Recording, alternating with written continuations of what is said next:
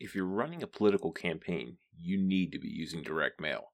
Sure, radio and television ads are great for reaching a wide audience, but they are not necessarily great for reaching the specific target audience most likely to vote for you. Likewise, email is powerful, especially for campaign follow-ups and ongoing communications, but it's not great for building name recognition or delivering primary messaging. For political campaigns, direct mail remains critical. Direct mail has a role in political campaigns that other channels simply don't. For example, it doesn't get caught in spam filters, it cannot be blocked with do not contact lists, and it reaches the full spectrum of your audience. There are still pockets of voters who don't have internet access, receive mail on their phones, and use social media. But everyone gets mail. Furthermore, digital advertising creates a lot of noise. Direct mail gets past that noise and in front of your intended audience. You need to be using both. Direct mail also allows you to target your audience with laser-like precision. Using voting records, demographic data, and personas, you can target not only your own voters, but those of your opponents too. Say you're ready to develop your next political mail campaign. How do you make the most of it? 1. Stick to the theme. Do you have a campaign theme? If so, what is it? Increase name identification? Talk about issues?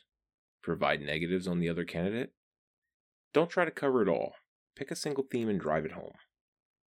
2. Design it to be skimmed. It has been said that political mail needs to be designed to be read on the way to the trash can. Especially if you are using postcards, you can communicate key points even as the recipient is headed to the recycling bin. Use graphics, lots of white space, and bullet points that communicate lots of information quickly. 3. Hit the high points. Even if recipients never read the full contents of the message, you can still get the most critical points across. Highlight your name, the office for which you are running, and the campaign theme. 4. Be graphic.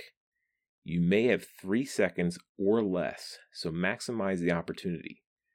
Communicate as much information in graphics and visual elements as possible. If you use text, keep it tight. It has been said that any more than 3 main points and you lose your audience. 5. Think branding. Regardless of channel, be consistent in your use of logos, brand colors, and fonts. Over time, people will recognize your campaign just like any other brand. Of course, there are other tips as well. Adjust your message based on the timing of current issues or news events. Repeat your message early and often. Use multiple, integrated channels to stay in front of your audience over time. Don't forget the importance of the postscript. Studies show this is the most read part of any letter. If recipients don't read anything else, they read that. They also read captions on charts or photographs. Use these hidden gems well. Overall, political mail is a critical part of any campaign. Not every candidate knows the tricks of the trade or uses this channel to its full advantage. Why not be one of those who does? We can help. View some of our political design on our website, burlingtonpress.com, or contact us for more information.